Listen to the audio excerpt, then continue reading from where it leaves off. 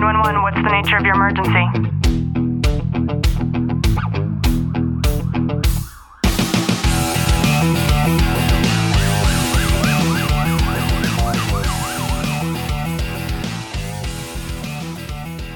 Welcome back to the Tactical Living Podcast. I'm your host, Ashley Walton, and in today's episode, I am joined once again by my husband and today's co-host, Mr. Clint Walton. Baby, how are you?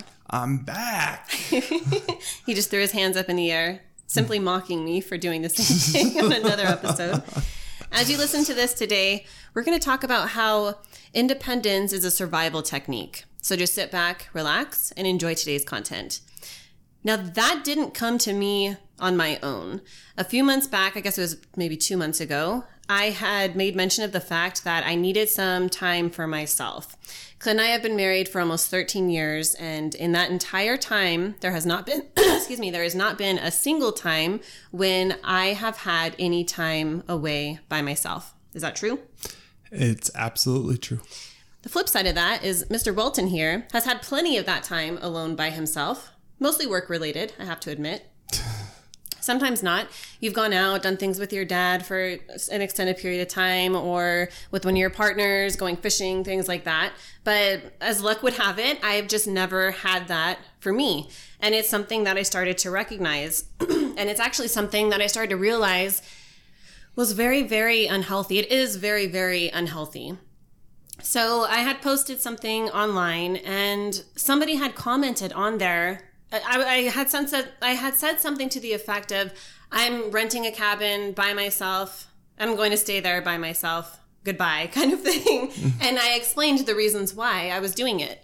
And somebody had put a reply down there saying that they're so proud of me, and it is such an important survival mechanism for us to know how to operate as individual human beings. And that's not something that even dawned on me. We had, Clint and I got married. I was only 20 years old. I was not even old enough to drink alcohol at our wedding. And through the evolution of that, at the time he had worked as a prison guard, and then he started the police academy literally the Monday after we got married. We didn't even take a honeymoon until 3 years later. So there was this sort of evolution of him getting into his career and then me charging forward. I finished my MBA in 5 years, straight out of high school. So then it was just working and then creating a business and just go all the time. And maybe that's you too. You've gotten caught up in the nuances of just life. And then eventually you're like me and you realize looking back, fuck, it has been over 13 years. We've been together over 13 years and I haven't done a single thing by myself. And when you recognize that, you realize just how important your independence is. And there's many reasons why. And the most realistic one, and of course everybody hates to talk about it, but what if something were to happen to Clint? And on the flip side of that, what if something were to happen to me? Clint doesn't even know how much money he has in his bank account. He does not know how to pay his own bills. There are many things that he just doesn't know. He's never had to learn as an adult because I've taken on the responsibility of those things. Yeah, and it's something that realization is very true. And we all say, oh, well, I could figure it out. It's something that it would take time. And your dad's almost a perfect example of this, is figuring that stuff out, but not being so reliant on someone else to figure out how to pay your bills on your own or how much money you have in your bank account. It's important to have that realization, but to be curious on it too, is to kind of lean into it and figure out how you can start putting yourself in that position to where you do know that in case something did happen. And I think a big part of that for me, and this isn't I'm planning on something happening to Clint, but it is me needing to know how to function as an individual for the first time in my adult life. And maybe you too were married at a young age or in a committed relationship for a long period of time that you didn't get to go and explore and experience yourself just for yourself as an adult. So I did. I went up into the mountains. It was amazing to get to see life and just pull it all in for me as a person. You know, I remember just drinking my coffee outside and there was chipmunks running all over the place. I heard I think it was a mountain lion. I can hear it, you know, roaring in the background, and there was coyotes and wolves at night, and just being able to recognize these certain things. And, of course, I did a lot of kind of constructive things while I was there, but still functioning as an individual just for the time being. And that was sort of phase one. And it wasn't supposed to be phase one. Phase one was supposed to be Ashley meets this amazing friend who she loves and adores so much. It's a girlfriend that lives in New York. And phase one was supposed to be Ashley goes to see this friend in New York. And then, of course, COVID struck the nation, the world, and that was placed on hold and then on hold and then on hold. So I got to the point where I couldn't wait anymore. I knew that I needed to start this now, or when would I ever start it? And so that happened. And now California has finally been lifted off of this high risk COVID list. And what that means is that I can now fly to New York without having to quarantine myself for 2 weeks. And I'm just wondering, Clint, and as everybody listens to this, what are your thoughts on your wife flying across the country all by herself to go and to kind of experience what I've explained? You know, worry does come up because normally if we travel or something, all those minute details that normally we don't think of on our own, I normally handle, and you don't have to worry about it.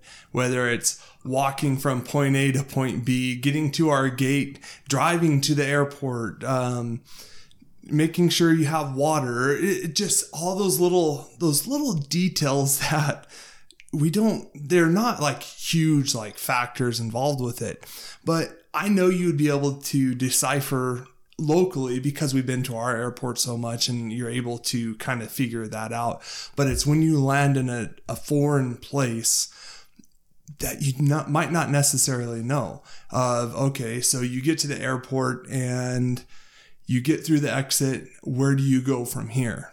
Say your friend wasn't able to make it on time. Like, what are you supposed to do at that point? And I know you can figure it out, and I know you will, but there's still that worry there. I'm not there to shelter you or protect you from that and make it so you don't have to worry about that. Yeah, and that's very, very sweet. And it's true. And I'm sure it's true for you if you're in a relationship too. There are certain elements of your relationship that the other one is stronger suited for. And when it comes to that navigation and things like that, Clint most certainly is. However, what I can say in contrast to that is Clint is actually one of those types of men that will sit in front of a plumbing fitting section of Lowe's for 45 minutes and not find what he's looking for. However, I know that I'm not going to waste my time doing that. And the first thing I do when I step into Lowe's is find an employee that works there, just as I would in the airport, and ask them to direct me into the area that I need to find. And that's one of those ego things. A lot of men and women, we experience that. And, so that would be my counter to an argument like that. And I'm just wondering, when it comes to just the topic of like me as your wife going out there and having this sort of self-exploration, and of course I'm not going to be by myself, I'll be with a girlfriend for maybe a week or so. What would you say to another man who might say something like, I would never let my wife be alone like that? I would ask them the question as to why. What is the underlying reason as to why you wouldn't want your wife to be alone like that? I think for a lot of people, maybe trust issues, maybe safety issues. It could be many different things that may arise for that individual, but it's trusting the fact of knowing you're a grown woman and you can take care of yourself. And we don't always have to be there to protect you in those instances. It's not always easy to do. And I can say this from me. It's not easy just to say, okay, have fun, because there is that worry. But it's something that I know needs to happen for you, not only to broaden your own horizons with it, but to get that connection with your friend that's out there. Is there jealousy involved with it? Absolutely. Like, who wouldn't want to go to New York and get to go see the city and go see the different aspects of it if you've never been there before or you haven't gotten to experience that? And if it's something that you might want to experience together. And this isn't saying that we wouldn't get to experience it together in the future. It says at this time, you're going to go experience it. And I have a to-do list for you when you already go there. So you already know how to pre-frame it. So when we go there eventually, you're going to be the one guiding me. Yeah, and I think that's a beautiful thing. And as you listen, this is the first time that Clint's brought this up. That's another one of the reasons why I like to kind of hit him with topics that he's unaware of at the onset. And what you don't know is when we do have conversations like this where new information comes up, a lot of the times we'll have a discussion after the fact surrounding that. And you pulling up the word jealousy, I think that it was a trigger word for me just now, because there have certainly been times where you've done things, and because of my work schedule, client schedule, school schedule, like I always have something that's tying me down. Whereas luckily for you, with how hard you work, you are given an opportunity to take a lot of time off from work. And it's different for you because when you're clocked out, for the most part, right, you're allowed to be clocked out. Whereas for me, it's a little bit different. And I'm not saying that in a way to where somebody should feel bad. I'm saying that it's just the facts. Like it's the truth. And I think that you pulling up like, okay, well, I want to do those things. I recognize that, and I appreciate you sharing that with me. And another truth, another reality to my visit, especially given the current circumstances of 2020, is we aren't going to be allowed to go out and to do all of those sightseeing things and to have this fun New York experience. And I think that should bring you a little bit more comfort in knowing that like what our intentions are, what our plans are, is to really just have that, like that friendly kind of connection with each other, because we've been talking on the phone, like we've been experiencing and sharing every minute detail of one another with one another. And the next step to that, just like if you were in a relationship, let's just say this was some long-term or long distance relationship, right? The next step would be to meet face to face. So that's the natural evolution of this particular friendship. And I think that there will come many more times where, going into another home with a woman, I also think from her perspective, it's and she would welcome you with open arms. But I think that looking at the reality of it, me going into her home first, and then perhaps us going into her home later on, and then getting to experience all of those things. I think it is exactly as it's supposed to be. Yeah. And that, like I said, that word jealousy, it comes up, but it's that recognition of it and letting it go. Like we talk about so many different things. You recognize it. It's there. It's okay to be there, because whether you want it to be there or not, any feeling or emotion will come up with it. It's how you handle it. And I also think that, and I'm telling you guys, Clint, I usually have this kind of discussion after we're just carrying it on because I kept opening my mouth up. But I think that by you recognizing that word, like it makes me a little jealous, just as I've recognized that I need to build my independence within my own marriage. I think that it's very healthy for you to have recognized that, hey, this makes me a little bit jealous, and for you to start to explore that for yourself. Like, why do I feel jealous? I should feel like my wife is an empowered individual for being able to even do something like this, because many women wouldn't, right? Many women are sheltered and wouldn't want to go out and fly across the country on their own and do these types of things. So just as if I were to feel jealous, if you were to go out, perfect example, right? This coming week, you're going out on this huge fishing trip and I'm not going with you.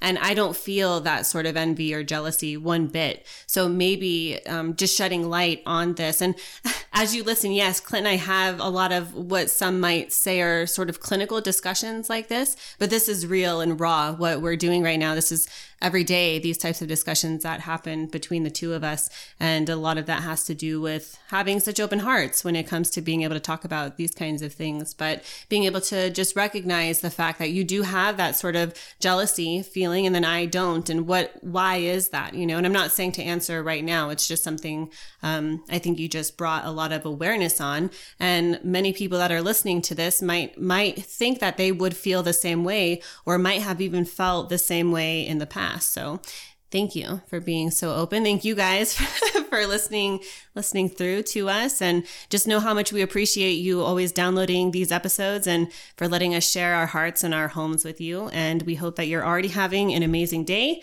and we are sending you a tight hug from our home to yours.